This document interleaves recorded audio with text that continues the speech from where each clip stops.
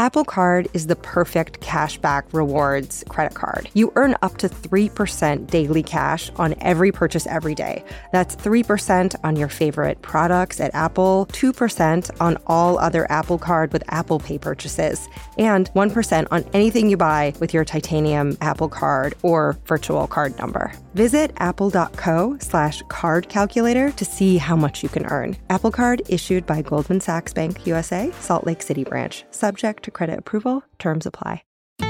Building a portfolio with Fidelity Basket Portfolios is kind of like making a sandwich. It's as simple as picking your stocks and ETFs, sort of like your meats and other toppings, and managing it as one big, juicy investment. Now that's pretty good. Learn more at fidelity.com/baskets. Investing involves risk, including risk of loss. Fidelity Brokerage Services, LLC. Member NYSE SIPC. Oh, hey, it's still that throwback picture from when you wore baggy jeans and shell necklaces. Alie Ward back with part 2 of a pop cultural and psychological episode y'all loved the start of last week. So we're going to finish it off with more of your great questions. Shall we? We shall. Okay, so if you have not listened to last week, you want to hop over to part 1 first. You'll hear the definition of fanthropology from an actual living, breathing researcher whose Twitter bio reads, Fanthropologist, entertainment futurist, YouTube enthusiast, and defender of teen girl taste. So in part 1, we covered sports and religion and K-pop goblins for good and the practice of Disney bounding, which I completely failed to ever define. It's subtly dressing like Disney characters in the theme parks in a way that only other Disney fanatics might catch. That's Disney bounding. We talked about fan fiction and Frasier and how complex and kind of evil algorithms tell us what to like. We talk about free-range children, what to do if your favorite author turns out to be problematic, and more. So that is part 1. In this episode, we're going to hear about shipping, which is short for relationshiping, I suppose, or dreaming up unions that exist only in your horny daydreams, and fans versus stans, stans being kind of the creepy variety, and the line between cults and fandoms, and the all-important question of, if you want to build an empire and fandom over which you preside, how do you become internet famous? Do you want to be internet famous? All that and more. A quick thanks first to all the listeners of Ologies. I could not do these interviews or make the show without the wonderfully weird and insightful questions from patrons. You can give $1 or more a month to support the show at patreon.com/ologies, as well as all the folks who just spread the word and the links and leave reviews. I creep on you, and I read every single one. And this week, thank you to Trisha S. and also Bronze Kraken, a.k.a. PD, who wrote, Dearest Father, I hope this letter finds you well. I have verily enjoyed your audio recordings. I listen to each new one with gusto and look forward to the next. Your internet child, PD. See? Proof. So leave one. Okay, everyone else who left one, I read it for sure, and your weird internet Uncle Dad hearts you very much and is earnestly so happy you're here. Okay, let's shove off into part 2 of Fanthropology with behavioral researcher and legit professional on her business card, unironically, fanthropologist Meredith Levine.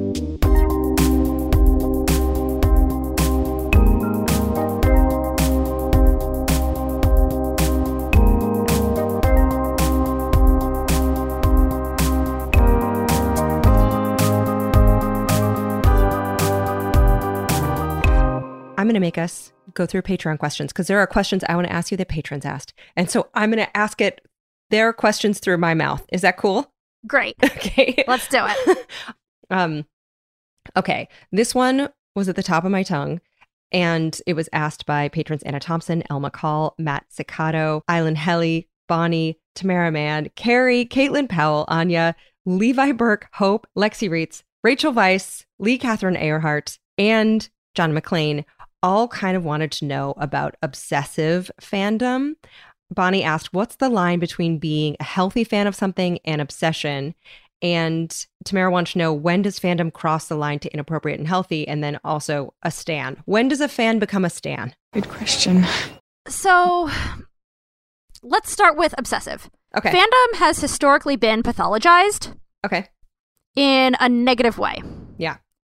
And fans generally aren't that. Oh. They are generally not malicious And when does it become unhealthy? Mm-hmm. It becomes unhealthy when you neglect all of the things in your life that actually lead to a healthy life, like eating and sleeping and like going to work and or school. But like, who's to say what a good use of time is, especially in an age where one can be a professional fan, if like that's the thing you want to do. When does it become unhealthy? When your life and relationships suffer as a result. Right. Plenty of people have found their life partners and like gotten married and stuff through fandom. And that's a thing that happens now. Mm-hmm. And by fandom, I mean like pop culture fandom with like a capital F. So that's not necessarily unhealthy. What is unhealthy is when you have the rogue person, and this happens a lot in like influencer culture and those kinds of fandoms, because this particular type of object of fandom is themselves for a living, where I'm friends with a bunch of creators as a offshoot of my life, and oftentimes they get the question of like, what's the weirdest thing a fan has ever done? Yeah. Or what's like the scariest or creepiest or whatever. And that is when it gets to be scary and creepy and bad, is in those in-person interactions for the most part, of like screaming at someone in Target, or like going and waiting outside of their house. Anything that is a breach of personal privacy for the object of fandom is when it gets to be bad, because then it's like actively dehumanizing to those people who are objects of fandom. But wouldn't some people argue that they have taken themselves out of being a human and been striving for something like superhuman, where they are getting more than a normal human's share of attention or wealth or privilege? So, I mean, and I'm saying this as someone who also knows a lot of creators and is a creator. Is there anything where there's been a consensus that you have surrendered your privacy by selling it? No. In my opinion, everyone is entitled to their privacy in as much of it as they want. Cool. That being said, it's also important for objects of fandom to understand that and be a little bit more careful with their personal information. In the event that you are an object of fandom or want to be an object of fandom, step one is cultivate an audience, but in that process, people with kids have to make the decision how much of their kids' lives are part of their brands, and that's a personal decision, especially if their kids are too young to like consent to that. And there are choices that everyone has to make about like how much of their personal lives they want to show, and celebrities deal with this also. It's a little bit less of an issue when you're a non-human entity with fans. I'm hoping she means non-human entity. Like Gritty, the floopy, grumpy, flaming orange figurehead of the Philadelphia Flyers, who has been described by newspapers as, quote, an acid trip of a mascot and a ghastly, empty-eyed Muppet. So neither human nor beast, Gritty was born in 2018 out of the design prompt, something you'd high-five but not hug. And sure, I did go down a rabbit hole looking at pictures of Gritty tattoos, such as one bearing the words, Chaos reigns. Chaos reigns. But even still, like, showing up to a place of home or work is when it gets to be obsessive and bad. Right. Which is not the same thing as a toxic fandom. Yeah, can we talk about toxic fandoms? Because patrons Mike Monikowski, Samantha Ryan, Jesse Dragon, Anna Thompson, Justin McCormick, and Colleen B. Also, Will Johnston wanted to know. Will Johnston asks, what, in your opinion, is the most toxic fandom? And also, what's the best fandom and why is it Terry Pratchett's Disco World? Or Discworld. I thought I said Disco World, and I was like, that sounds tight, but I guess Discworld, maybe that's Frisbee. I don't know. I earnestly thought that Discworld was similar to Terry Bradshaw's NFL video game, but with Ultimate Frisbee. And then I realized that it's actually John Madden's NFL game. Anyway, Discworld is a series of novels set in a flat world, perched on the back of 4 giant elephants perched on a giant turtle. It was written not by NFL coach Terry Bradshaw, but by literary figure Sir Terry Pratchett. My point is that Discworld fandom has nothing to do with sports or disco pantsuits. I would totally go to Disco World, by the way. Me too, dude. I would love it there.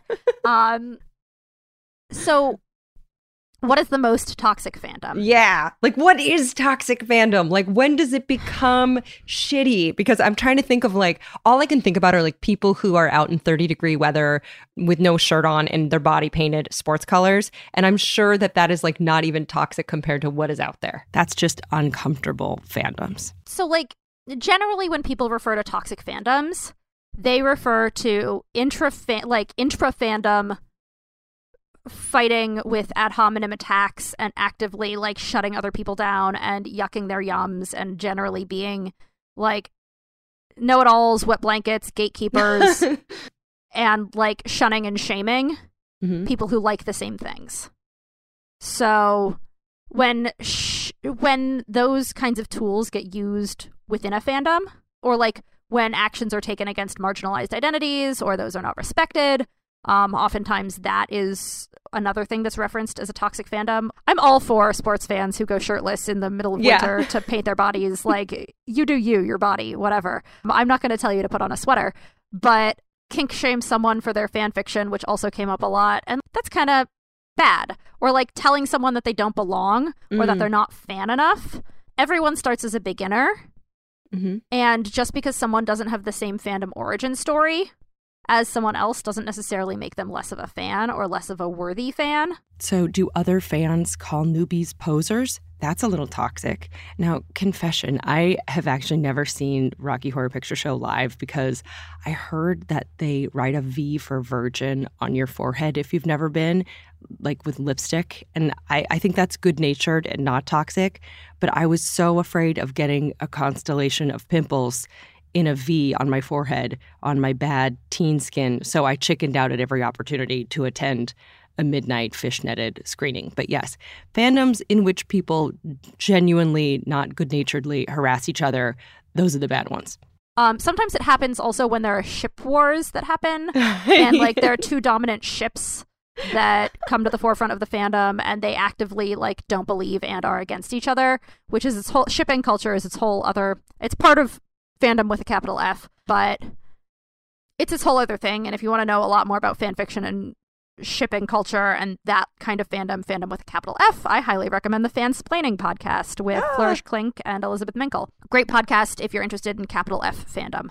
Well, you know, dovetailing off of that, listeners, Diane Bao, Taryn Fernatz, Kelly Seaman, and Jamie Kishimoto.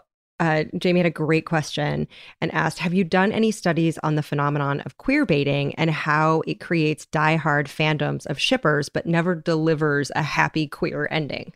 I would say never say never. The media landscape is shifting, and we have an example of that recently, but my guess is there's a specific IP behind this, and my hunch is that it might be Teen Wolf. Okay, so I looked this up, and the MTV series Teen Wolf debuted in 2011, and I'm going to quote an article from The Advocate to sum up the beef with the beefy but ultimately empty romance arcs. So The Advocate said, the continued teases that a character might be bisexual with no payoff, the same-sex romances that end as quickly as they begin, the disappearance of gay characters without explanation, and the absence of any well-developed LGBT character 4 seasons into a show that appeared to bank heavily on its queer appeal early on have left vocal fans howling, end quote. And though its final season was in 2017, many moons ago, history remembers Teen Wolf as kind of a hairy situation. Ooh! And I personally think that queer baiting is exploitative, as are a lot of the tropes that get used, like barrier gaze and fridging and that sort of thing that shows historically have used. And I think that as queer voices become more prominent in writers' rooms and in the production process, I think that will happen less and less, especially since fans also can take collective action and do grassroots like awareness of what these issues are and why it's harmful. Having very coded behavior is also very typically Hollywood and stems from like a very long history of what was acceptable in film and television by those standards and like Hays Code stuff, what it means to get like a rating for PG-13 versus R. Hays Codes, side note, I looked it up, were essentially written in the late 1920s by a Jesuit priest and a church elder as a sort of code of standards for the motion picture industry. And it set precedents forbidding all kinds of fun stuff, such as nudity, suggestive dancing, discussions of sexual perversity, any ridicule of religion, any interracial relationships, lustful kissing, and any scenes of passion. Obviously, this was not friendly to any queer depictions or werewolf makeouts, to say the least. There's a lot of institutionalized things to unpack around queer baiting, because to attribute it to a writer's room isn't entirely the whole story, and to attribute it to a marketing team isn't entirely the whole story. In my opinion, it's unfortunate, but also tends to draw out people who are like-minded and want to go into that level of imagining. I don't love it, but also the effects of it have done community building things. So a lot of the times why queer ships exist is because there aren't as many well-rounded characters to imagine and reimagine and reshape that are women and non-binary and on the other gender spectrum. Hollywood is still incredibly male-dominated. Yeah. When it comes to playing around with characters, often the best ones are guys. That's interesting. That's such a good point. So because movies and TV and comic books seem to be well stocked on man people in general, those lead characters are fleshed out with more complexity, and so they get shipped more often in fan fantasies. Because who wants to ship a boring character? It's like trying to make a sexy sandwich with one soggy bread slice. No, thank you. Give me 2 nutty, rich, tangy slices. I don't care what gender they are. Now, on the topic of that, and kind of off of that, listener Sylvia Scharf had a question. They wrote, people talk about fangirling or fanboying over a person. What is the gender-neutral term for this behavior? It isn't fanning. Signed, a gender person who definitely does this thing, but is neither a girl nor a boy. So, if I had to remove gender from it, I would say fanning out as a phrase. Okay. I'm fanning out. But fangirling and fanboying often, have implied different sets of behaviors. Okay. Regardless of gender, but having to do with typically masculine and typically feminine traits based on their portrayals in the media. Right. So, when I hear fangirling, I hear a sound. Yes. Oh, of course. Of course. And I'm sure everyone hears this sound of, this high pitch. It's a squee, S-Q-U-E-E, and it's a sound. And I hear, Beatlemania and crying and fainting, and a lot of it is associated with proximity to object of fandom. Yes. Versus, being a fanboy, I ascribe to, regardless of gender, slightly more pedantic behavior. And the behavior of, nerd jocking. Yeah. Or true fanning, which is quizzing people and having all the information. And there's a very outdated model about affirmational and transformational fandom that was an academic paper from I think maybe the late 90s, possibly the early 2000s, about ways that fandom, capital F, express themselves. And some is in transformation and some is in completionism of are you reimagining and playing with the work? The work is a springboard for one's own imagination, or is it more encyclopedic and religious where it's about knowing everything and being an expert in the thing?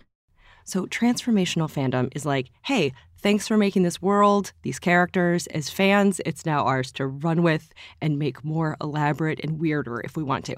But affirmational fandom is this is what the creator intended, and we may only observe and fawn over and memorize this particular world and characters. Also, if you like video games, name all the video games.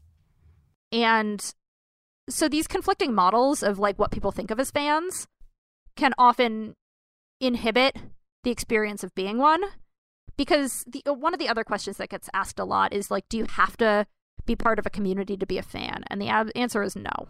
You can be a fan all on your own and do whatever it is that you do and not interact with a soul around it and still be a good fan, because being a fan is something that one imagines themselves to be, not like a set of behaviors. But we would call that in general fanning out. Fanning out. I like fanning out. If there's a gender neutral term for having an overwhelming moment of excitement as a result of something having to do with the object of fandom that makes oneself sensorially overloaded or sensorially like frozen. I would call it fanning out. I love it.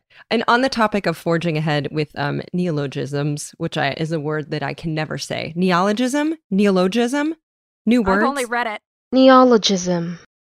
Anna Thompson and Force Dots had questions. Do people typically connect more with podcasts than other types of media because listening is more intimate?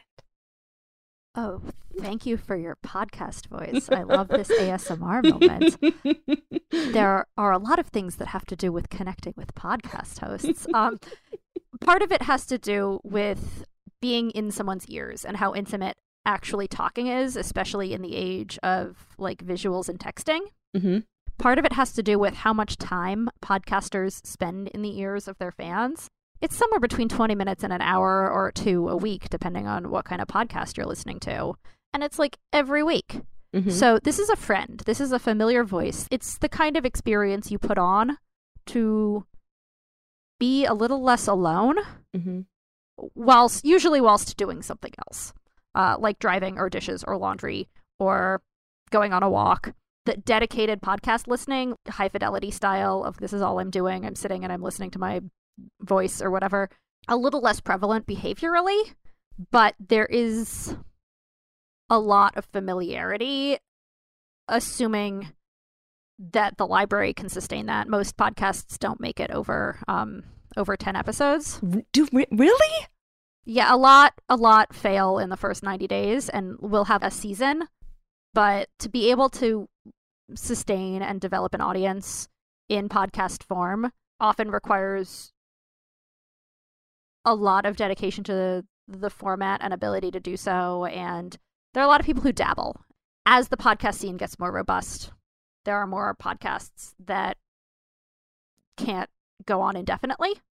But yes, like there is a certain level of intimacy that is similar to vloggers because of the amount of time that this person as themselves spends with the audience. It's a very audience inclusive format. And so, yes, there is a great reason as to why podcast hosts have fandom in a way that feels a little bit more friendly than Jared Padalecki, which is beautiful and a lot easier under the like independent creator model than it is to do when you are a major studio with like a massive legal team and like all sorts of issues, like with including any idea that didn't come out of the writer's room. Like there are a lot of infrastructural reasons why big studios can't do what podcasters do.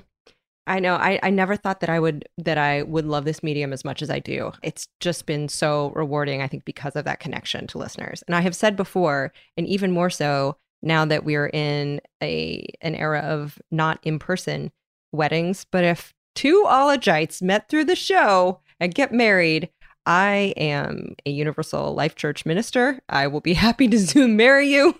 Marriage is what brings us together today. I feel like it is my duty. You heard it here, ologites. You heard it here. Do you want Dad Ward to marry you two? All you have to do is meet somebody and then fall in love and then decide to get married. There is an Ologies Facebook singles group. I think it's called Flirtyologites or Flirtology, one of those, but I'll put it in an aside. Please see the Facebook group Flirtology Singles, quote, a place for ologites and other nerds, geeks, dweebs, wonks, and boffins to meet, mingle, flirt, chat, and canoodle. There's 908 hot dorks waiting for you. So maybe this is the universe, aka me, telling you to maybe join. Text a crush about the bangs you just cut. We're all gonna die anyway. Just take a chance.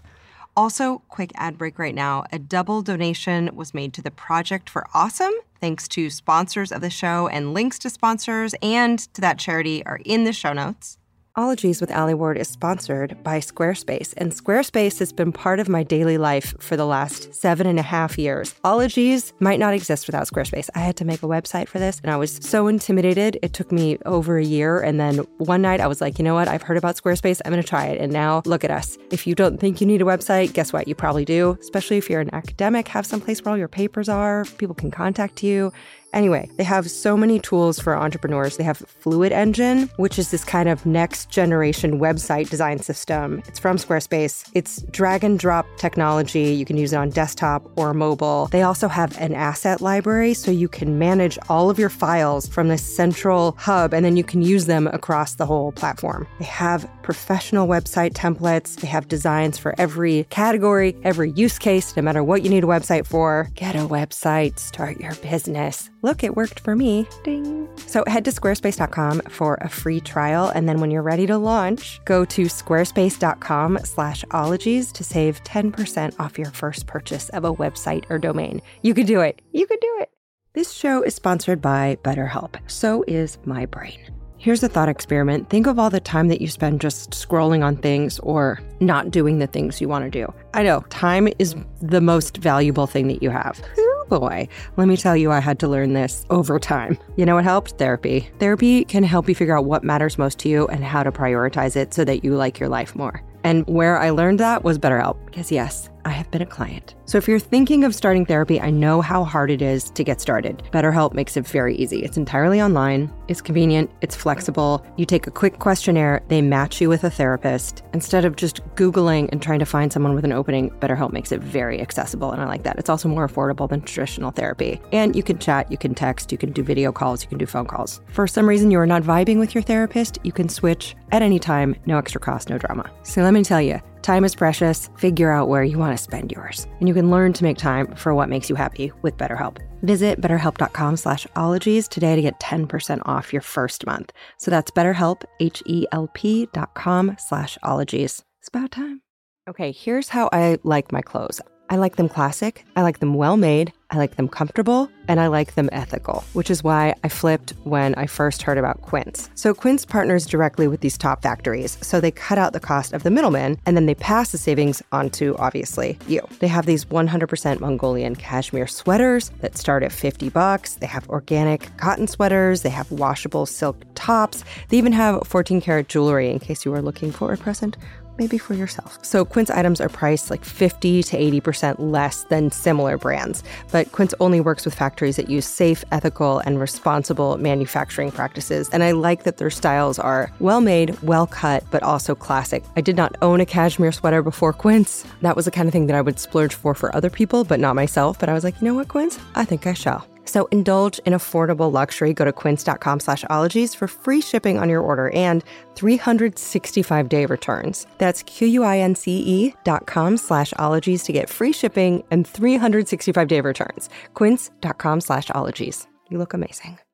How you doing on that D, that vitamin D? Could be better. I feel ya. Some of us are coming out of a winter. I don't know how much outside time you get. I don't know how your vitamin D is dietarily, but I know a lot of people, including myself, especially women over 18, 97% of us not getting enough vitamin D from our diet. Ritual's like, how about I help you? They're a clinically backed multivitamin. So skeptics, here's a multivitamin that's like, yeah, we use science to formulate this. I think you're going to like it. Ritual multivitamins are vegan. They're gluten and major allergen free. I also like that Ritual is a female-founded B Corp. So they're doing good for the health of people and the planet. Ritual multivitamins are also gentle on an empty stomach. I like that when I open mine, they have kind of a minty essence. I've got Ritual vitamins in my belly right now, to be honest. I take them every day. They have kind of a lava lamp look with oil and beads inside. I also have their melatonin caps at night when I need to go, bye-bye, Z's. So no more shady business. Ritual's Essential for Women 18 Plus is a multivitamin you can actually trust. And get 20% off your first month for a limited time at ritual.com/ologies. So start Ritual or add Essential for Women 18 Plus to your subscription today. So that's ritual.com/ologies for 20% off.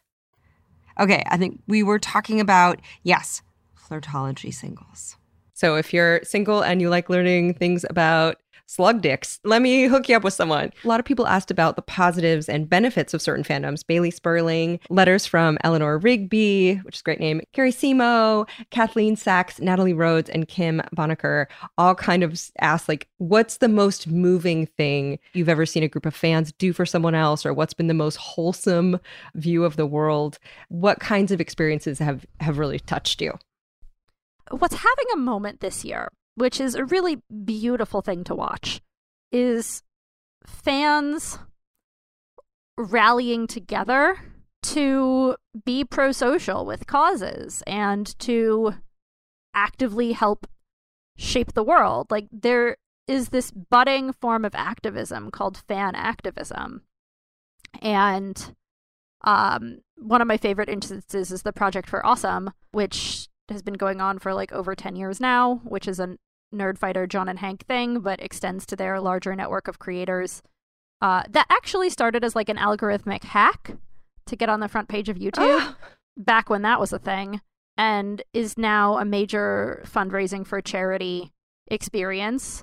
The fandoms do all sorts of beautiful things. There's a great book called Will the Vampire People Please Leave the Lobby about fans funding other Buffy fans in like the 90s to like get them plane tickets and get them to like fan meetups. I've seen K-pop fans doing some great work this season.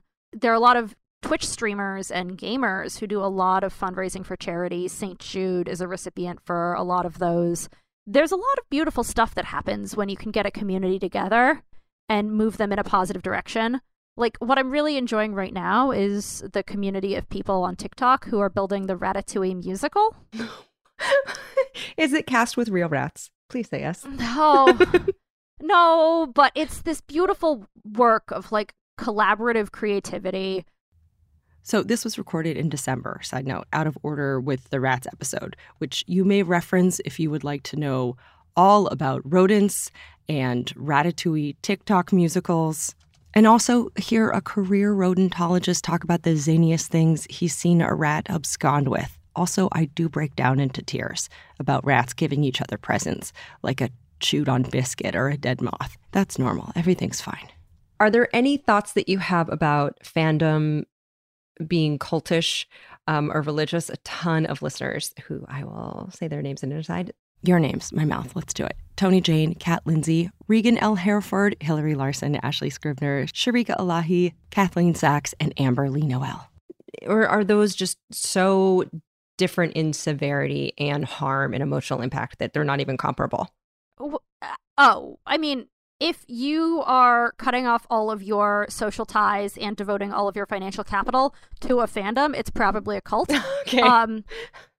But outside of those contexts, communities develop language and rituals all the time.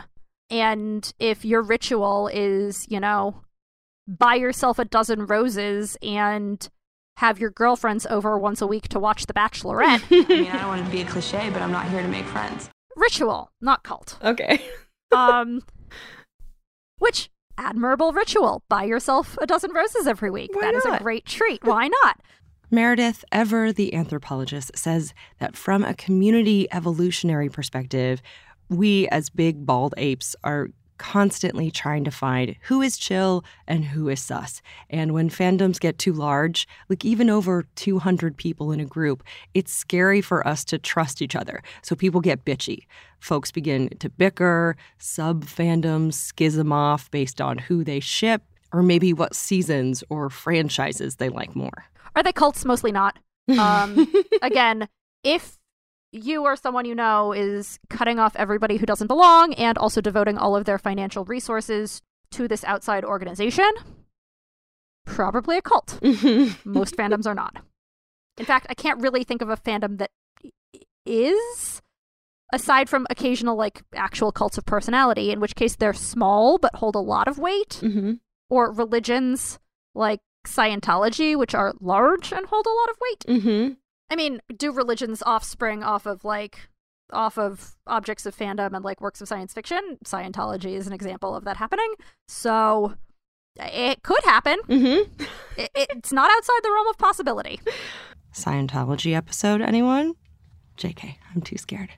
And, you know, those are based on science fiction books, Scientology in particular. And that one last Patreon question I have to ask are so many. Hannah, Miss Kitty, Monica, first-time question asker Irina DeZazzo, Caitlin Powell, Monica, Aviva Elizabeth, Paulina Krasinka, Samantha Ryan, Jolanta Banal, Lauren Mascabrota, Deborah Bowden, and Samantha Steelman all had questions about fan fiction. And they wanted to know, Monica asked, what is the academic discussion surrounding fan fiction writing? Are they taken seriously in academic context? And Irina is a first-time question asker and wants to know just what your thoughts are. When does it cross the line from creative expression to privacy invasion? I have never had fan fiction written about me, so I don't have a lot of experience about privacy invasion, but a lot of it is imaginings rather than spying on someone. Mm-hmm. Academia takes fan fiction very seriously. Does it really? It's a very interesting subject of research for a lot of people. It blends into fan labor discussions. It blends into representation discussions. There are a lot of people who have done math and like quantitative analyses of the fan fiction landscapes. It blends into like legal challenges. Like, it's a really interesting space for fan studies. And it's a really interesting place to be, which is one of the reasons I think it's so heavily associated with the idea of fandom. Mm-hmm. I think it's a delight. I used to read a lot of it. Aww. I read less of it now, mostly because time and tastes change and the fandoms that I'm interested in reading about, like the kinds of fic I want, isn't necessarily the kinds of fic that's prolific, because I want like story continuity fics. Like, right now I'm starting to hunt down fic for The Magicians because that series ended, and I really just want more of those characters and of that world, and it left on a really great, like, new beginning ending, rather than, like, everything that had to have been said was said ending. So, like, there was a lot of negative space in that show for imagining, and I really am, like, interested in that.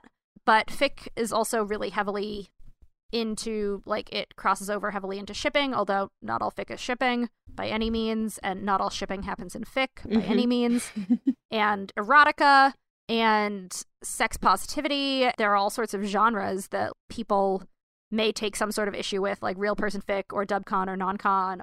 Just a quick jargon rundown. Fanfic, again, is fan fiction. Shipping, once again, creating relationships. And dubcon and non-con, I had to look it up, and it means portraying sexual elements of dubious consent or non-consent. So, of course, fan fiction about real people and depictions of violence are areas people get understandably squicky about. But one of the things about fan fiction, and one of the interesting things about the internet, is, like, when fan fiction was happening, there was almost no way that an object of fandom would read it.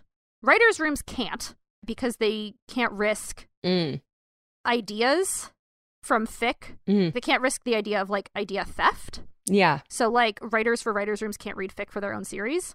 Or typically can't. I only know a few writers, but that's generally the operating procedure. Which isn't to say that authors don't write fic, and, like, writers and writers don't write fic. They do, but, like, under pseudonyms and stuff like that, because of the way that, like, intellectual property works. And I think it's fascinating because you can see the most interesting characters are male. It's very, very white. It's a microcosm of the internet more broadly, where there are issues of representation and issues of expression and issues of labor. Like, it's just a beautiful little microcosm of all of the other issues that as a society we're dealing with today.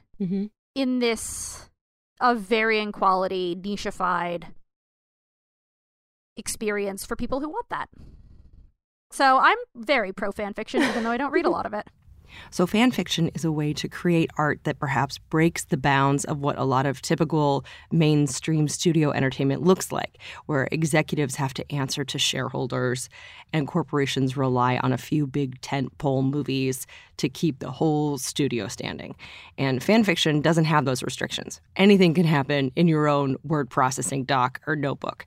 So creators are kind of like y'all dream up whatever you want, but your tweets are not going to influence what I want to write. My very, very good friend, Daylin Rodriguez, is a showrunner for the show Queen of the South, and she says her DMs get filled with people sending their opinions on storylines and relationships between characters. She doesn't even open them. She appreciates the enthusiasm, but doesn't engage because she has a whole show to run. Being good on Twitter is its own skill. I know. Not all creators of objects of fandom have any interest or ability to be objects of fandom themselves. Mm-hmm. And this is where, like, respecting the creative process, I think, happens, is, like, one of the other things that happens a lot is a lot of fan entitlement. Of, like, there's a balance between the creative process and what audiences want. And it's a lot easier for independent creators to give audiences more of what they want. But there's also that Ford quote of, like, if I asked the people what they want, they would have said faster horses. And so, like, there's this balance between the creative process and, like, the stories that creators have inside themselves and want to get out versus design by committee. Yeah. Which, you know, can be good, but also can take things to weird or less emotionally compelling places for the sake of fitting everything in. Right. Last couple questions of my own.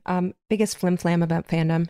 Any myths that you would like to get on a soapbox and bust? That it's only for teenage girls. Conversely, that teenage girl taste doesn't matter. Right. Like, how can this be such an important cultural phenomenon and discount one of the loudest contingencies of it? If I could soapbox forever, it would be like teen girl taste matters to what actually becomes popular and commercially viable in this and other countries. So I think it's like derision of teen girl taste. I really hate it when talk show hosts drag out fan fiction and fan art as, like, a tool for embarrassment of the actors in an IP. Oh, that sucks. I hate that. It wasn't written for you. And so, like, there's that.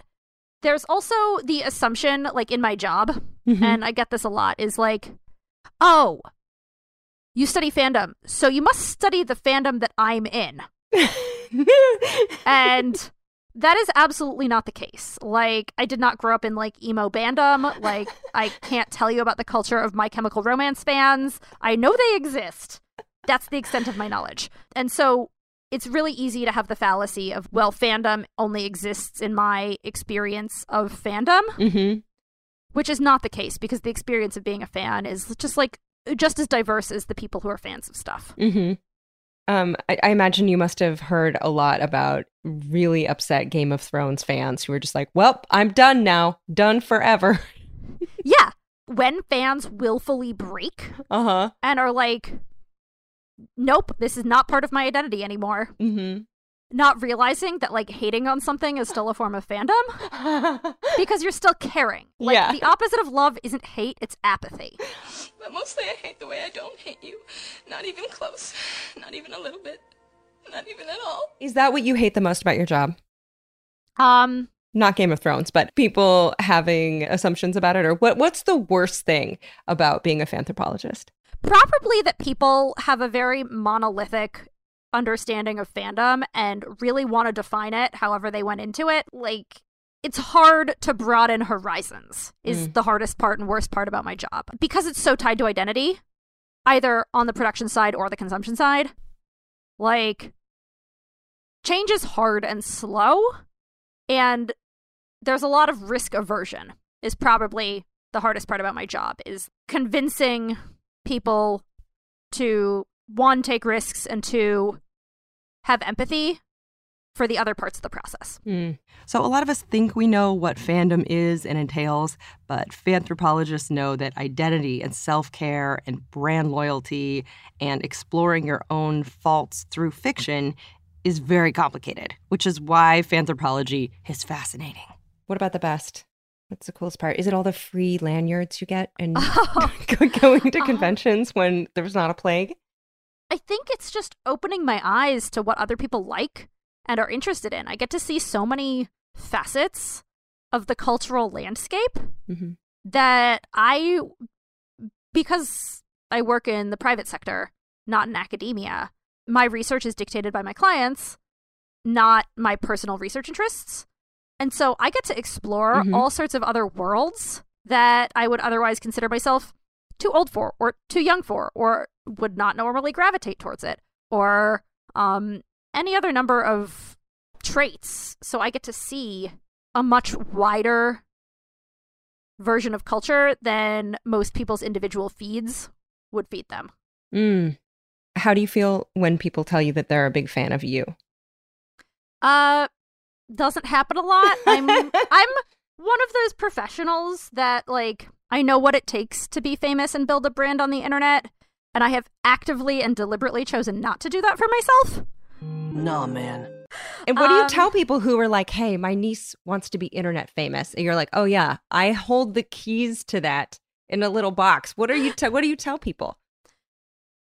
I think, well, okay, so if your niece wants to be internet famous, I would say that they need to figure out what they like to make, and then make a lot of it. Like, make a lot and understand what about it they like, what about it they don't like. Get help where they can in the stuff that they don't like doing, and spend a lot of time watching stuff that they like for the express purpose of understanding why they like it. A lot of creative professionals spend a lot of their time consuming other people's content in order to look at it with a critical eye. So in the age of the internet, it's like, well, what is unique to you and what do you want to borrow from other stuff you like? And having that blend of unique to you and borrowed such that it is familiar is really, really important in that beginning stages, as is knowing what you want out of being a creator. Like, are you doing this because you want to be famous? But do you want to be famous because it's sometimes a proxy for having financial stability? Like, drill down into the why that. Is it because you want to have fun and communicate the having fun part? Is it about having freedom of expression, or is it about financial stability, or is it about personal growth needs, like learning how to develop a skill? Why are you doing this? What do you like about the content that you consume? And make a lot of it, and understand how to tweak the stuff that you're making if you want to grow. Like, because if you want to be a professional, you have to scale to a size that can sustain being a professional. But if you just want to make stuff, then make stuff and make a lot of it. And practice and build those skills. Skill stack. That's such good advice. That's going to change at least one listener's life, I'm sure. Which is so exciting. That's like literally like the end scene of Pulp Fiction with the briefcase. You're like, here's what's in it, guys. Oh my God. That's what's in it. In no way did I intend to make this a 2-hour interview, and I'm so thankful you stuck around. This looks like it's going to be a 2-parter. I'm sure this has just been so exciting. Ever since I was handed your business card, it has been on my desk for probably a year. So I'm so excited to finally talk to you. Likewise. Can I give you my interview questions? Yeah. Okay. Absolutely. So, Allie, what do you consider yourself to be a fan of? Oh, okay. Things I'm a fan of. I think that I'm the biggest stan of probably Fiona Apple. I think that if I were to ever meet her, I think, and I have met her very briefly, and I don't even think I said a sentence. I think I just was like, blip, blip, blip, blip. She was like in a lobby leaving an event as I was coming in. I think that would be probably someone that I have so much awe and respect for, and whose music and words and mission and ethos have meant probably the most to me over time. Probably. Yeah. She's someone who just I'm never disappointed by her. What is your earliest memory of being a fan of anything? Okay. Okay. All right. Do you want to know my first cosplay? Yes. Okay. I was the youngest of 3 girls. And I also, as the youngest, I watched way too stuff that was inappropriate for my age because my sisters were older. So like tons of R movies when I was just barely in kindergarten. It was just like they'd be on cable. And so, but we would watch Escape from New York too much. And when I was 5 or 6, really was excited about dressing up like Snake Plissken. So I cut off the arms of a shirt into a muscle tank, and I made a rubber eye patch out of an old bike tire, and then also took my mom's she was not happy about it, but I took her eyeshadow and made a 5 o'clock shadow. Call me Snake. And I was like in bliss. And I think we may have had a toy gun, but I just remember marching around the backyard being like, I am Snake Plissken. I'm not dressed as Snake Plissken. Right now, I am Snake Plissken of Escape from New York, played by Kurt Russell in a post-apocalyptic world. And there exists a Polaroid of it. And it's one of those treasures that if we ever find it, oh my God, the bounty I would pay. Oh, yeah, that was me at my most badass. I peaked. Thanks so much for taking more than an hour. Oh, I love this. Are you kidding? I was like, as soon as you were like, I don't have anywhere to be, I was like, game on. So what is the lesson here, y'all? Ask smart, passionate people about the smart, passionate people they study. Study people who study characters, and cut bangs if you want them. And just make a lot of stuff. Just make things. Get dirty, be weirder than you think is okay to be. Meanwhile, follow at Meredith Jean on Twitter. She's also on Clubhouse, where she's been leading discussions on things like fandom and the attention economy. You can follow me, if you like, at Allie Ward with 1L on Twitter and Instagram. We're also at Ologies on both. You can join the Facebook Ologies podcast group. Thank you, Aaron Talbert, for adminning that. You can find other Ologites in the wild with merch at ologiesmerch.com. Thank you, Shannon Feltus and Bonnie Dutch of the Comedy Podcast You Are That for managing all that. Thank you, Noelle Dilworth, for keeping the whole ship running. Thanks, Emily White and all the transcribers for making transcripts available on our website at allieward.com/ologies extras. There's a link for those for free in the show notes, as well as bleeped episodes. Thank you, Caleb Patton, for bleeping them. And thank you to editors, Jarrett Sleeper, Mega Hunk, who hosts Quarantine Calisthenics every weekday at 9 a.m. Pacific on Twitch, and to Jurassic Park fanatic and kitty lover Stephen Ray Morris of the podcast See Jurassic Right and the Percast, and a new Everything But the Movie, a Star Wars Books podcast. Nick Thorburn of the very good band Islands wrote and played the theme music. They have a new album due out in June. Exciting. And at the end of each episode, I tell a secret. And this week, it's not very juicy, but it's something I think about all day, every day. There was this long strip of plastic tangled in my neighbor's eucalyptus tree, and it's probably 15 or 20 feet in the air. And I see it whipping in the wind every day. And I think, should I risk breaking several femurs to just go remove that? Because it bums me out, and I keep staring at it, and I keep thinking, how am I going to get that thing down? So stay tuned. I got to do something. Anyway, okay, I'm a fan of you. Bye-bye. Pachydermatology, homeology, cryptozoology, litology, nanotechnology, meteorology, olfactology, nephology, seriology, selenology.